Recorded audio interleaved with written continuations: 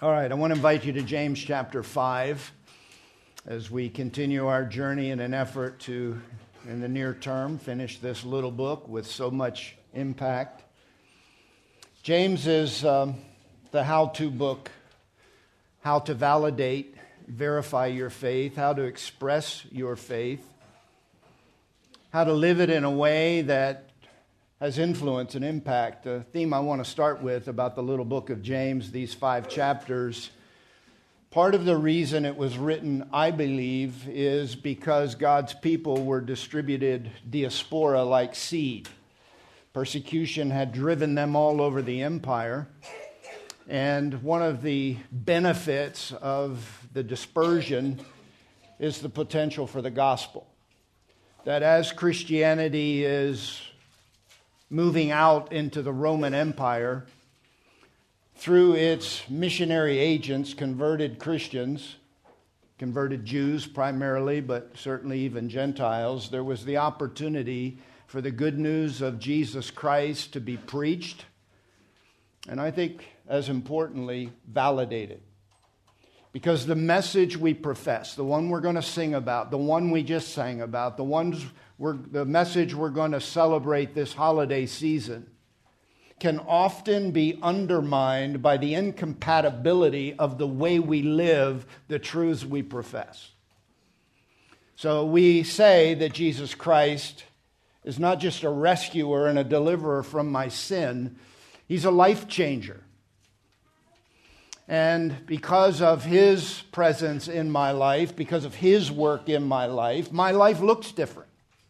And James would say if it doesn't look different, Jesus hasn't impacted your life. It's information you know, but it's not a reality you enjoy.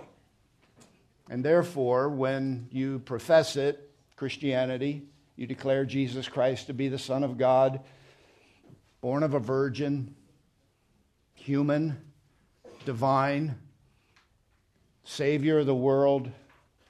You've received Him as your Savior and Lord. And when that life, your life, my life, does not really reflect that reality, it undermines it. The power of the gospel is a truth you proclaim and a life that you live. Can you say amen to that? It's true. And that's not meant as hardball at the beginning of your morning.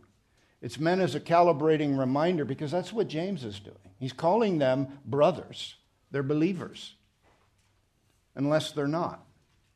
And these are the validating evidences of true belief. And in chapter 5, as we come to the end, I think that maybe as much as any section we've examined together, this one is, my new word, uber relevant. It's super important. And we just got done talking about materialism, chapter 5, 1 through 6, talking about the misery to come for the materialist. James saying real Christians are not dishonest or ruthless in the pursuit of things. They've not made money and stuff their God.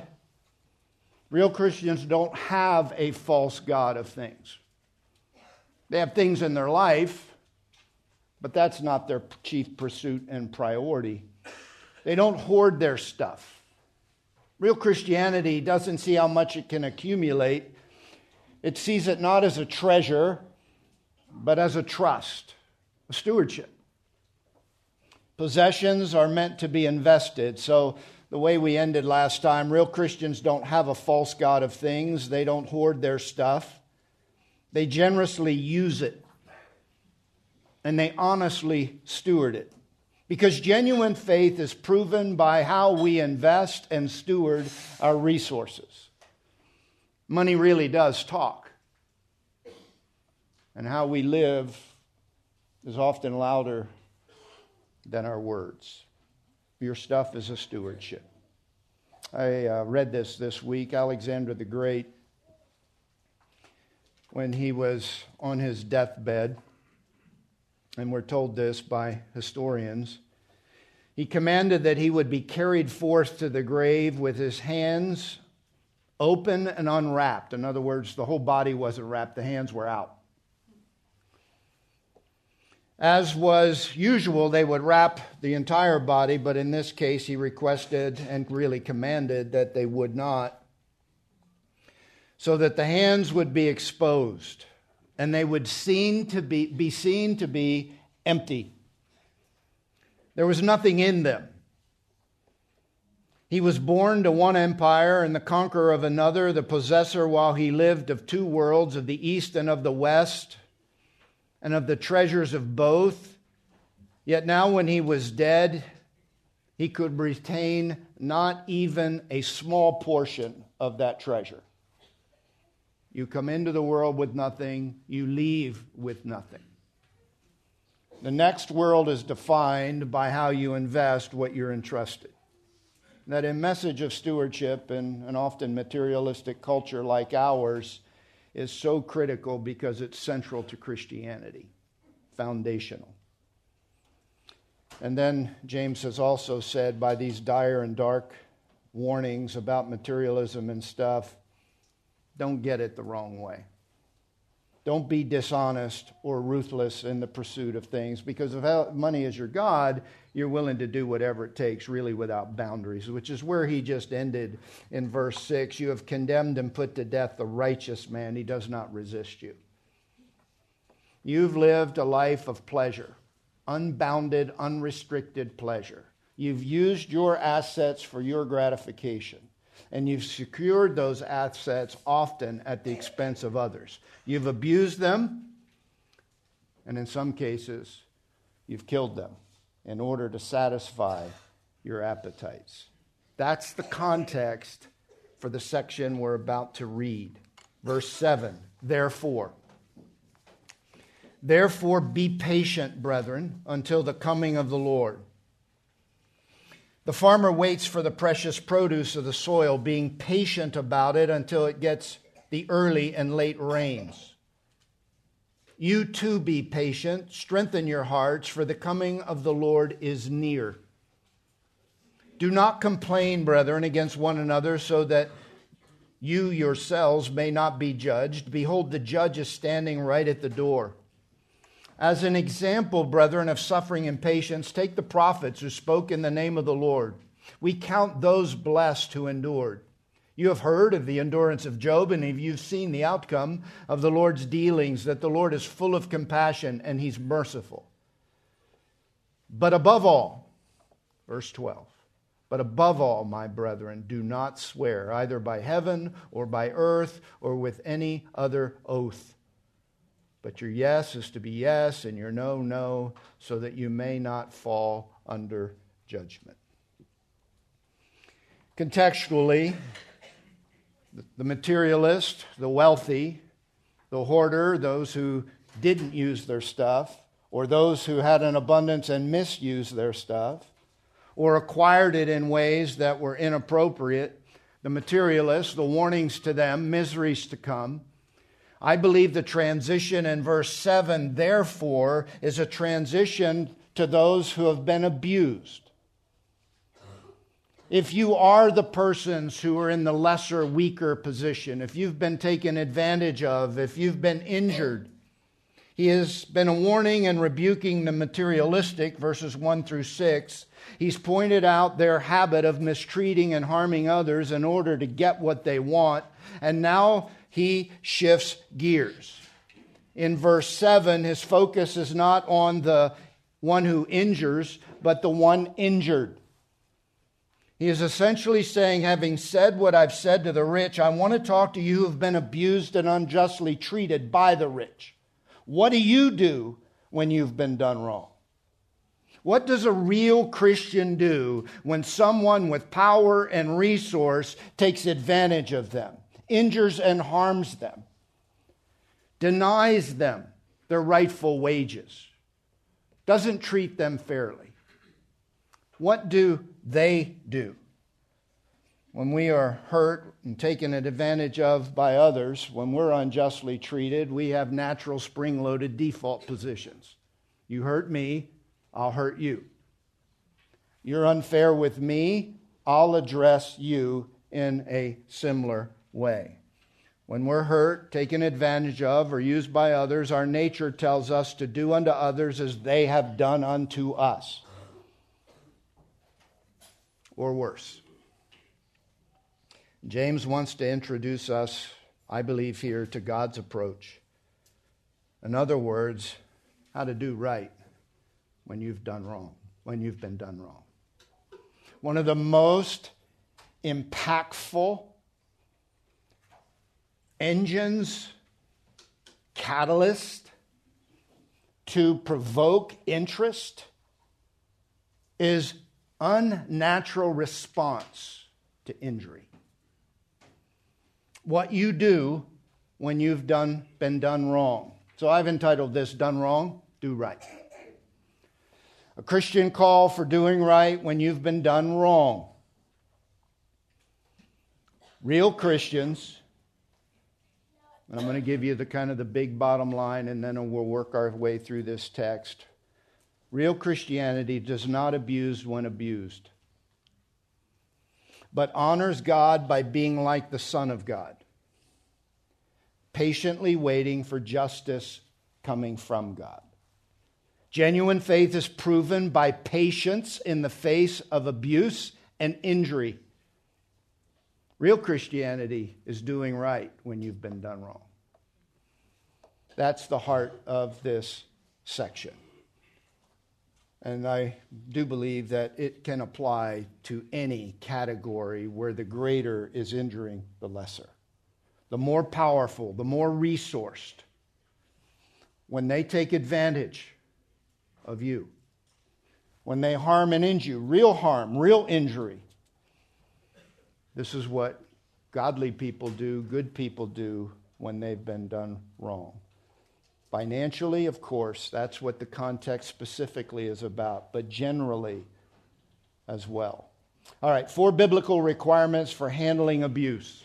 2 positive things, you need to do this. And that's James' style. Things you need to do and things absolutely you should not do. 2 things to do, 2 things not to do when you've been done wrong. Number 1, do right when you've been done wrong by being patient. Do you see it? Verse 7, hard to miss. Therefore, be patient. Do you see it at the beginning of verse 8? You too be patient. Be patient. It's an aorist verb. It's active. It's urgent. It's do it now. It's strong. Hey, I know you're being mistreated. I know you're being abused. I know you're being injured. I want you to be a Christian by manifesting a patience in the face of difficulty. Urgently and resolutely exercise restraint. Resist the reaction to retaliate or respond in kind. Patience, makrothumeo. The whole idea of this word has to do with putting up with, long fused. Word meaning is delay. The attitude of self-restraint that does not try to get even for the wrong done. Long-suffering patience. Listen to this. This word is used towards people. It's not patience with stuff, it's patience with people. Not circumstances and not things. Chrysostom, the early church father, said it is the word which is used of the man who is wronged and has it in his power to attempt to retaliate or avenge himself, but chooses not to do it. Makrothumeo, long-suffering, putting up with. It was unique to Christianity.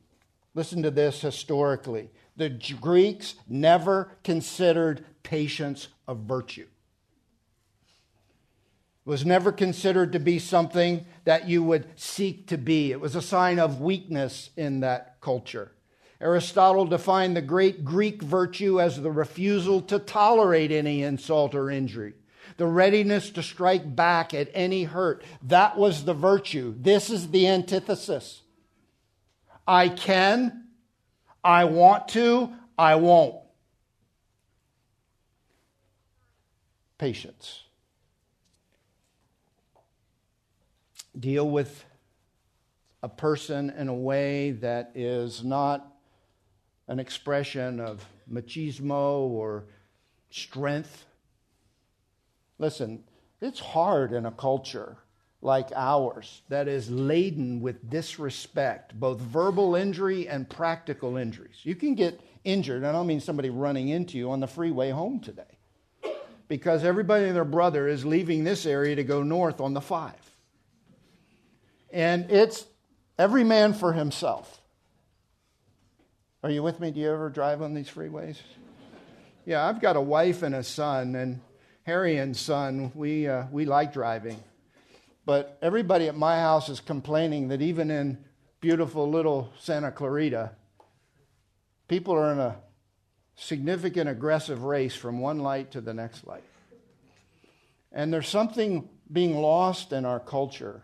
And when people behave in a way that disrespects and disregards, like you have no right to that space. I don't care if you're there, I'm going to take that slot. I don't care if your blinker's on, I'm going to deny you access. Is that hard for anybody but me? That's hard for me. I'm a Christian. I'm an elder in this church. And I see that happen, and I do not like it. I have been guilty of pulling up alongside of somebody. And then on the Christian side of me elevates itself. But I'm telling you, it's hard. This is what James is saying. Resist the reaction to retaliate or respond in kind. Listen to me. This is weight. This is weight. Don't do it. Exercise patience. This is a direct, double-timed call to be patient. Patience is a fruit of the Holy Spirit. You don't walk with God, you have no chance for this.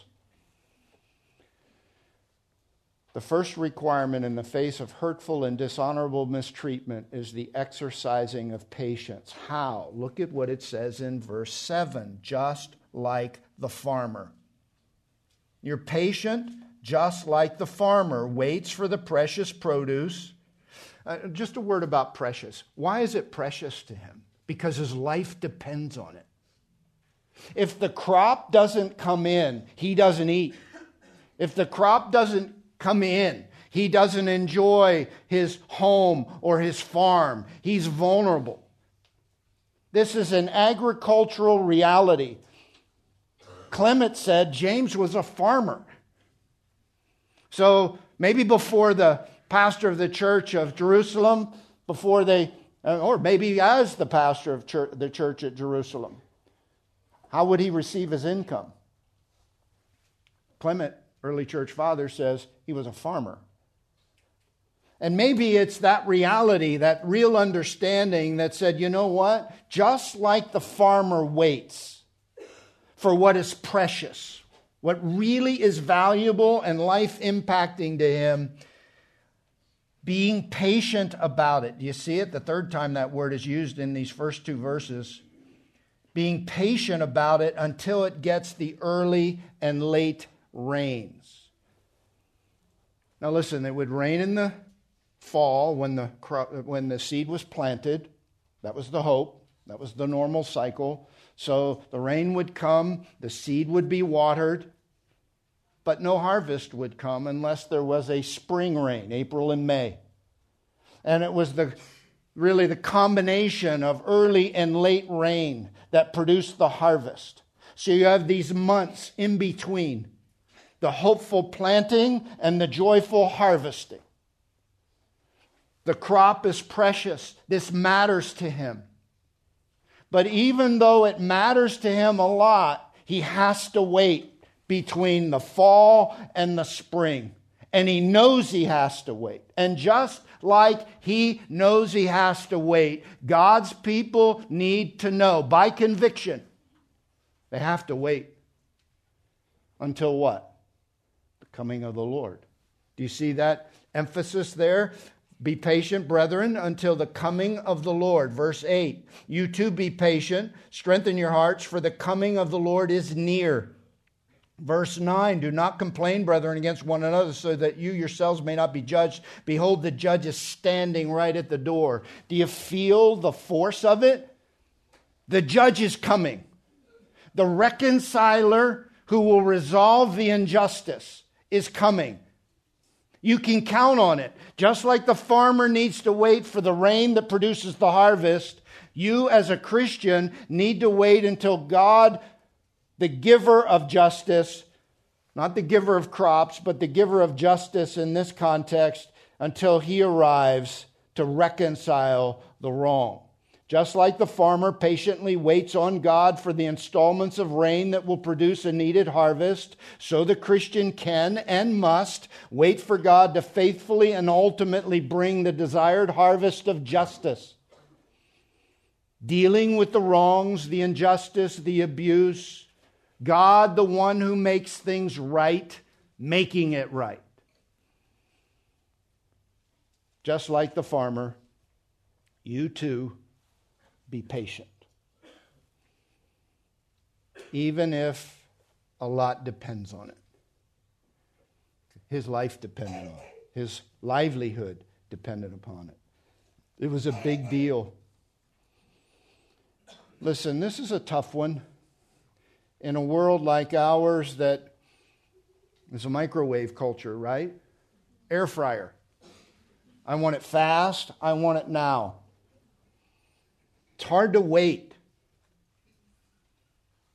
Christians need to learn to exercise restraint because there's a king who is coming, whose justice is perfect, and it's not now, but it's sure. Learn to pause. There's a practical application. You've been hurt. Pause. Don't react in the way that is most natural. Give God a chance to act. He's near. One of the beauties of verse 9, He's standing right at the door. Do you see that? The whole idea there of, and in verse 8, for the coming of the Lord is near. The tense of that verb is, it's close and it's coming. So there's justice even on the way. It's close. Give God a chance to do what God does. Be patient. Do right when you've been done wrong by exercising restraint. Verse 8, second positive. Strengthen your heart. See verse 7, or verse 8 rather. You too be patient. Here's the next big installment by way of prescriptive requirement. Being done wrong, strengthen your hearts. Strengthen your heart so you can do what you're being asked to do. Be encouraged. Stand firm by getting and giving encouragement.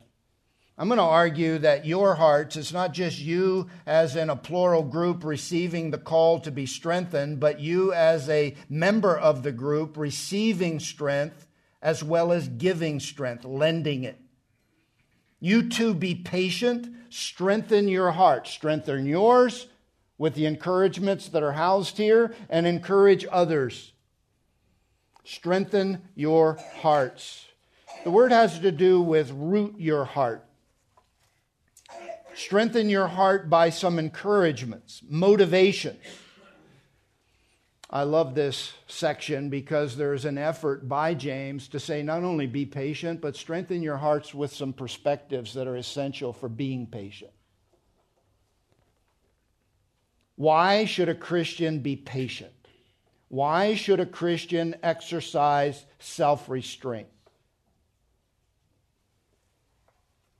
Number one, because of the future and sure outcome promised here. The king and the judge is coming, the coming of the Lord. Justice, pure, perfect, and satisfactory is going to be here. It's not now, you got to wait, but it's sure because the king is coming, the judge is coming. The coming of the Lord is near, verse 8, verse 9. The judge, do you see that? The one who is going to execute and evaluate and dispense justice, he is coming. It's satisfactory justice. Listen, I don't know what's happening to you, and I don't know what will happen to you. But God will address it. He'll reconcile it. And our role as a Christian in a fallen world that's harsh and injurious, sometimes dishonest and unjust, is to let the judge be the judge when the judge wants to execute his judgment.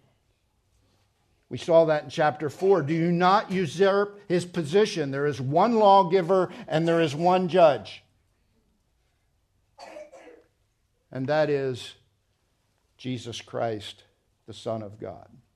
Unlike the disposition of legal justice, which may not come, God's justice and rightful resolution will come. Wait on that.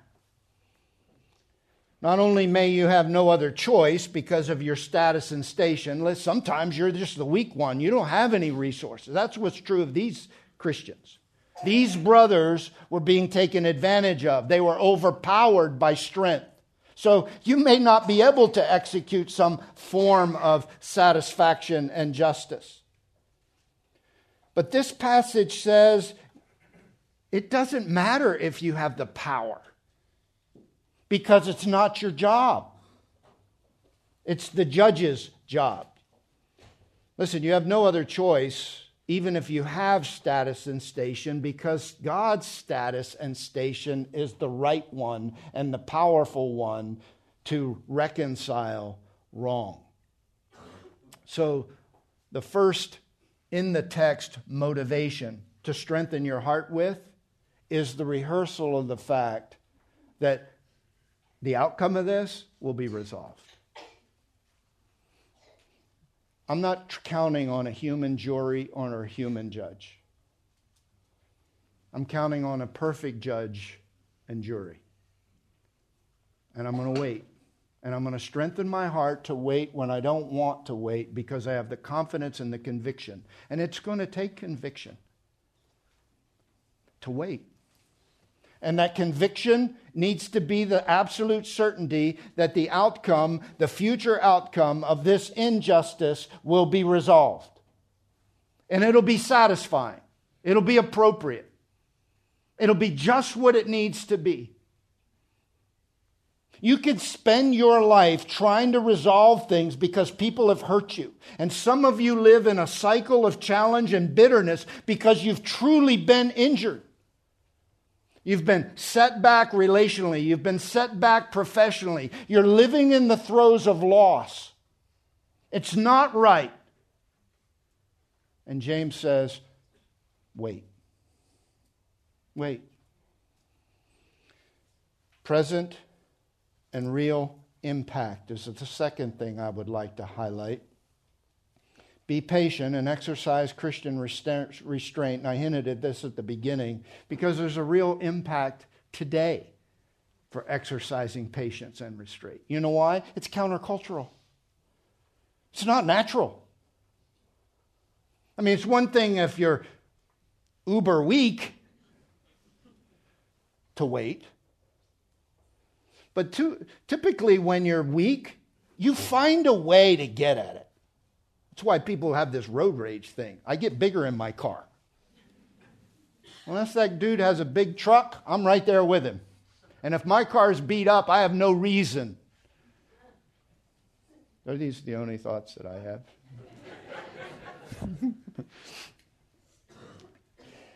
This is a recognition that when I am countercultural, whether it's in my family, witnessed by my children, or by my siblings, or by my parents, or by my workmates, or by my neighbors, strengthen your heart with this reality: your patience produces influence.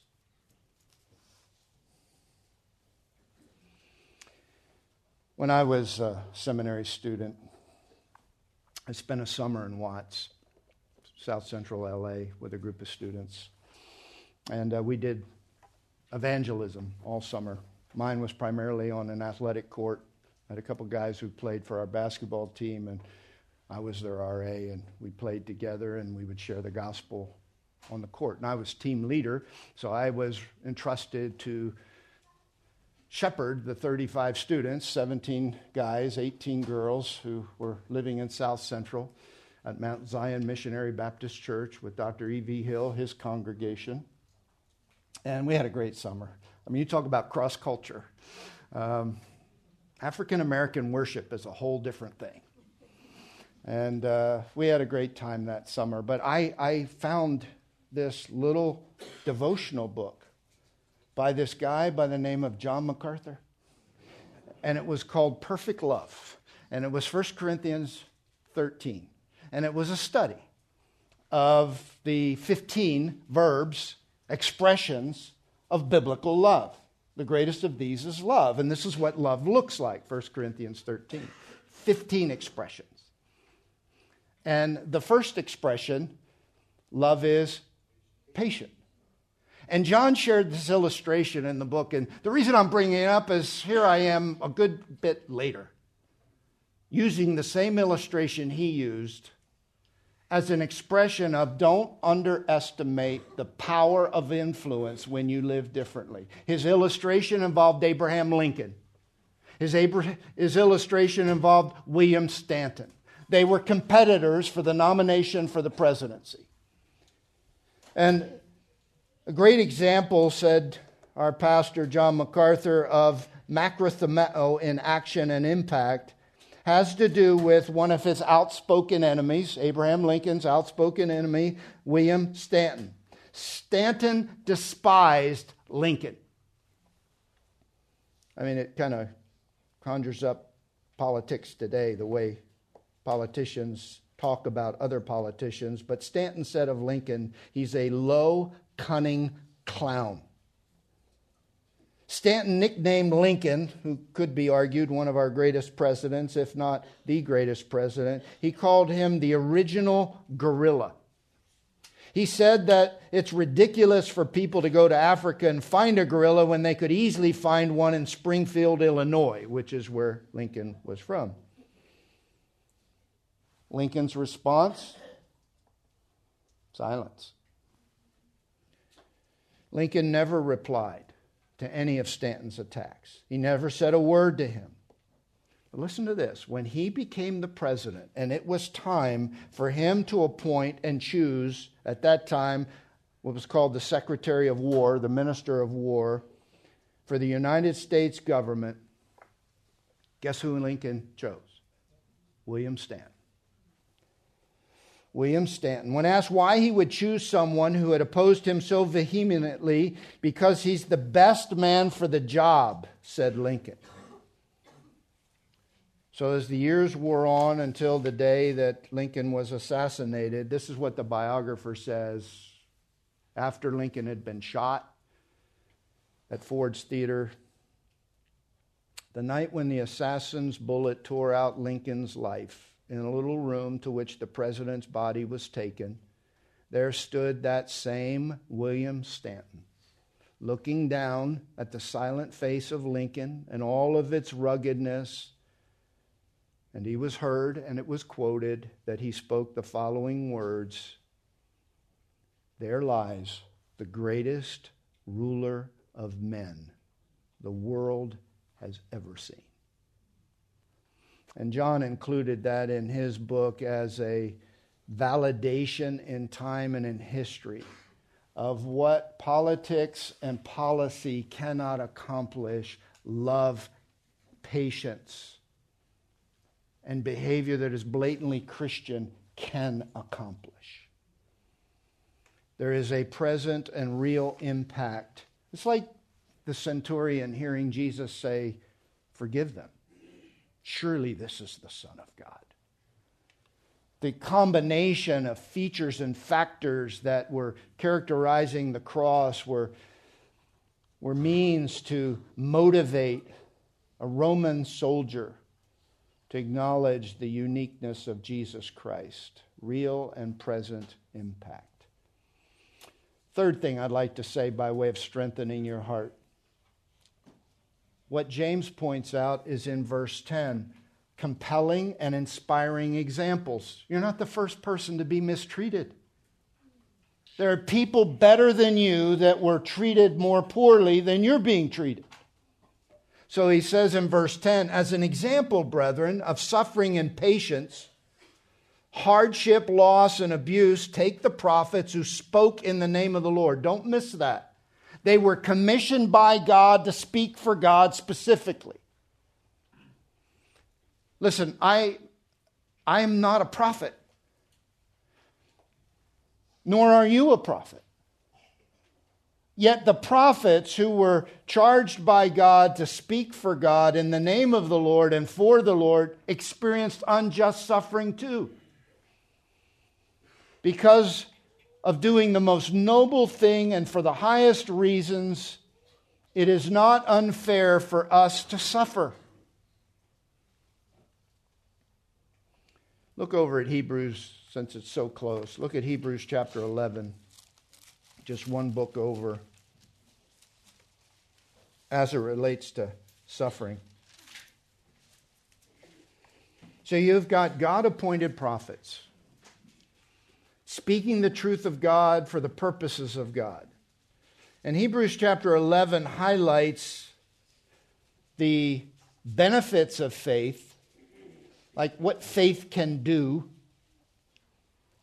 what faith secures, and for the purposes of this, and what faith will endure. Verse 35. After it finishes and culminates on things that happen because of faith, shutting the mouths of lions, quenching the power of fire, women receiving back their dead by resurrection, chapter 11, verse 35. Now there's a transition right here. And others were tortured, not accepting their release so that they might obtain a better resurrection. In other words, no compromise. I'm going to pray even if you throw me in the lion's den. I'm not going to bow even if you put me in the fiery furnace. You can put me wherever you're going to put me, but I'm not going to compromise. I cannot compromise. Yes, that's what verse 35, they were tortured, not accepting their release so that they might obtain a better resurrection. And others experienced mockings and scourgings, yes, also chains and imprisonment. They were stoned, they were sawn in two, they were tempted, they were put to death with the sword. They went about in sheepskins and goatskins, being destitute, afflicted, ill-treated, men of whom the world was not worthy, those kind of men, wandering in deserts and mountains and caves and holes in the ground. James says, consider the prophets who suffered and they endured. You can be doing the right thing for the right reason, and you still can endure great difficulty. Be encouraged by those who have preceded you. They are not above suffering. We certainly are not. Prophets who said and did the right thing, even if the cost got higher, and did not retaliate, but waited on God, are examples. If they did it, we should do it. If they were willing to suffer, we should be willing to suffer injustice. And we ought to be patient as they were patient. Strengthen your heart with that example. Encourage your heart with that reality. This encouragement is from the greater to the lesser. It's kind of like Jesus saying, if they hate me, they're going to hate you. If they hated and hurt them, they're going to hate and hurt you. If they were going to be unjust and abusive to them, they can be unjust and abusive to you. Do the right thing. Look at the prophets as an example to motivate you doing the right thing. Verse 11, here's another strength in your heart. This is Job. This is the last encouragement I think he gives specifically. This is Job, verse 11. We count those blessed who endured. And he uses the example of blessing. You have heard of the endurance of Job. Hupameno, it's not makrothemeo. It's not patience with people. It's actually enduring up under the difficulties. So it's not just that I have a weight restraint for the person injuring me. I'm willing to stay up under the loss and the affliction that goes with that difficulty. So he says, consider the endurance of Job. You've seen the outcome of the Lord's dealings, that the Lord is full of compassion and is merciful. Turn back with me to Job chapter 42. Job 42. Here's the example. Here is the encouragement. If God will bless him in the end, he will ultimately bless you. If he was kind and merciful and compassionate to Job, Job in this life is an example of the way God deals with those who are faithful in the midst of affliction, who suffer well. This is what God did for Job as an encouragement to you. Verse 10, Job 42, and the Lord restored the fortunes of Job. I just want you to notice this statement, when he prayed for his friends. You remember his friends? I don't want them to be my friends. Remember that? They were seeking to help him understand why he was responsible for all the stuff going on in his life. They were trying to communicate to him his injustice that led to his circumstances. And then it says here, but when he prayed for his friends. I think that's a heart shift. The Lord increased all that Job had twofold. Then all his brothers and all his sisters and all who had known him before came to him, and they ate bread with him in his house, and they consoled him and comforted him for all the adversities that the Lord had brought on him. And each one gave him one piece of money, and each a ring of gold. And the Lord blessed the latter days of Job more than his beginnings. He had 14,000 sheep, 6,000 camels, 1,000 yoke of oxen, and 1,000 female donkeys. He had 7 sons, 3 daughters, and then he highlights their names. Verse 15, in all the land, no women were found so fair as Job's daughters, and their father gave them an inheritance among their brothers. He was blessed. His outcome is an expression of God's mercy and God's compassion. And what James is appealing to is, look how God deals with injustice and hurt. Now you know and I know that there's no guarantee that that outcome will be realized in this life. But housed in this is the implication that the God who is merciful and compassionate will not reconcile and reward for enduring difficulty in this life in a way that honors God. The blessing may not be in this life as it was with Job, but Job's life in real time and in this life, because we wouldn't know what heaven rewarded Job with, we get to see what the God of heaven rewards people with for faithfulness in difficulty. Rejoice and be exceedingly glad, Jesus said in Matthew 5, for great is your reward in heaven. For so persecuted they the prophets which were before you. They injured them, there's reward for them. You can't see it, but they have it. You can't see the reward that's coming for you, the blessing and the benefit, the outcome of your injustice, endurance is a good outcome. It's a generous outcome. It's not just the reconciling of justice for the perpetrator, it's the blessing for the one who endures the injury as an act of faith, enduring for the glory of God. I want to touch on this last one. Actually, it's not the last one, it's the third one. Go back with me to James chapter 3, verse 5, rather. Third thing. I'll get myself together here. This is the first, thou shalt not. So the outcome of the Lord's dealings, strengthen your heart. So the strengthening of your heart, just to be clear, is you look at other people as prescribed by James to observe and say, you know what, if God did that for them, he'll do it for me. God did it for Job. There will be reward for me. If they suffered and they were better than me, it's not unjust for me to suffer. Be encouraged by those who have suffered and endured and expressed patience in the name of the Lord. Now, 2 things not to do. Verse 9, do not complain. Stop complaining. Don't complain, brethren. Some of your Bibles say, don't murmur. Literally, the Greek word is to grumble. I'm not happy. This is not right. And I'm expressing my frustration about my situation. The Greek is literally to groan, a half-suppressed murmur of impatience and harsh judgment. It can even go to the point of grudges. I'm bitter. I don't like my circumstances. The world's against me. People are against me. This is a bad situation.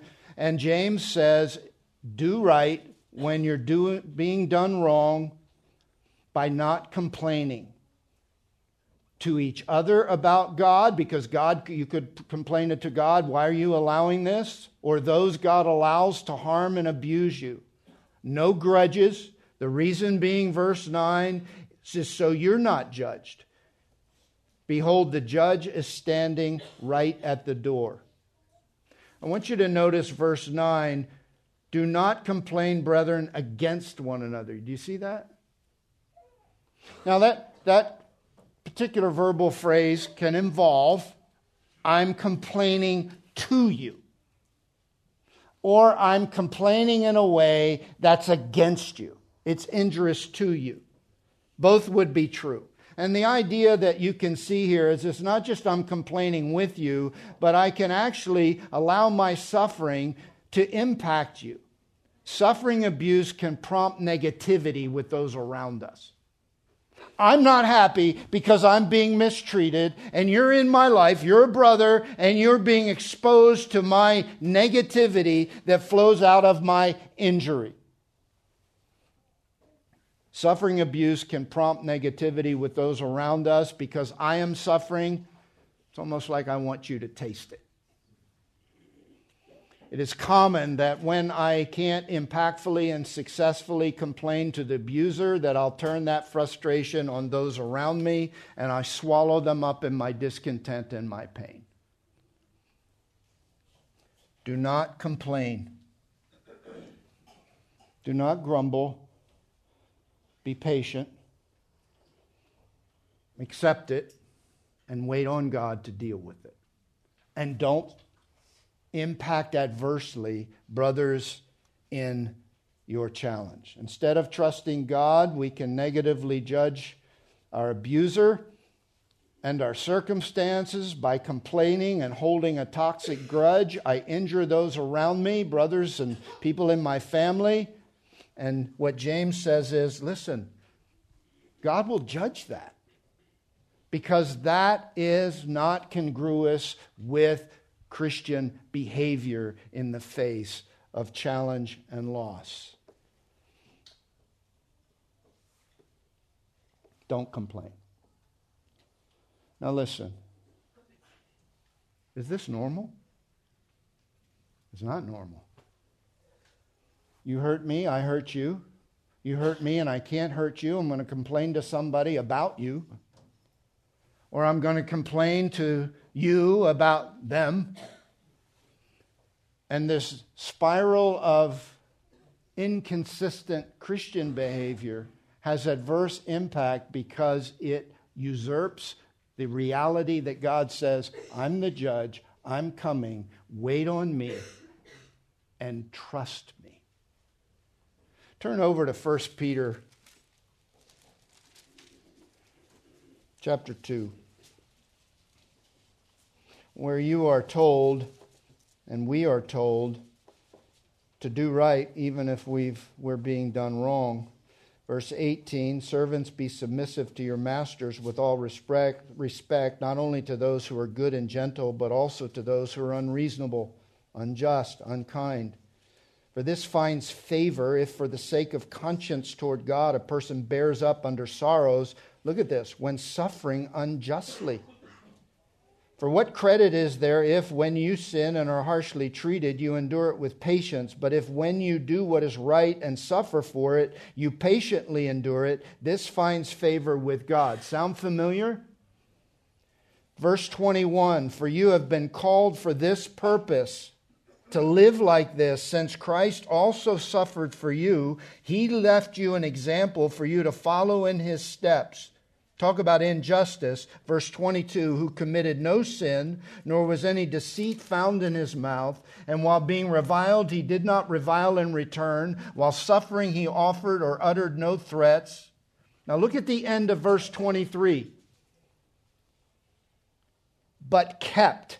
Do you see the kept? This was a pattern, a rhythm, a response to injustice. He kept entrusting Himself to Him who judges righteously.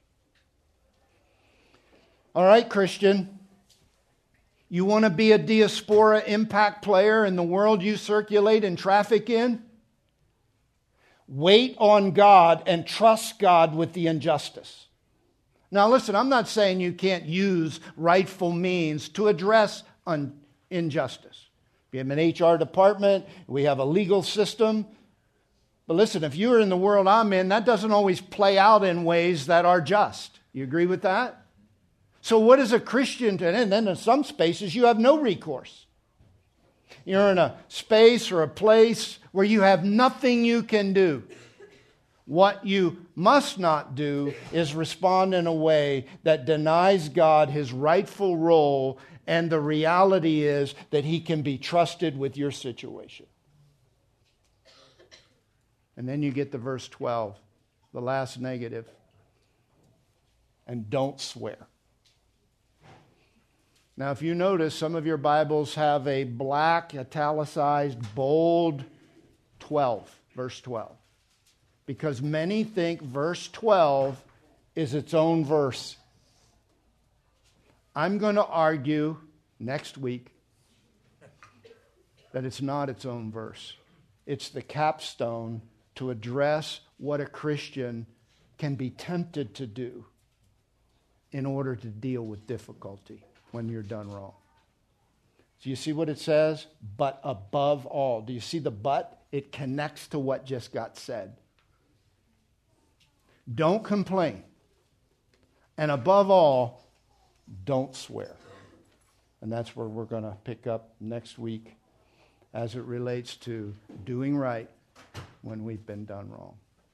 Father, thank you for the opportunity to examine what is a relevant piece of biblical real estate. And Lord, we would confess that without you, this is not possible. So Lord, by conviction and by personal resolution, in advance, we want to be what honors you by virtue of your position and the realities of our position. And even though threatened, harmed, and hurt, even though taken advantage of and sometimes abused unjustly, Lord, you have called us to be patient, to wait. You've called us to strengthen our hearts so that we will wait, because we can lose heart.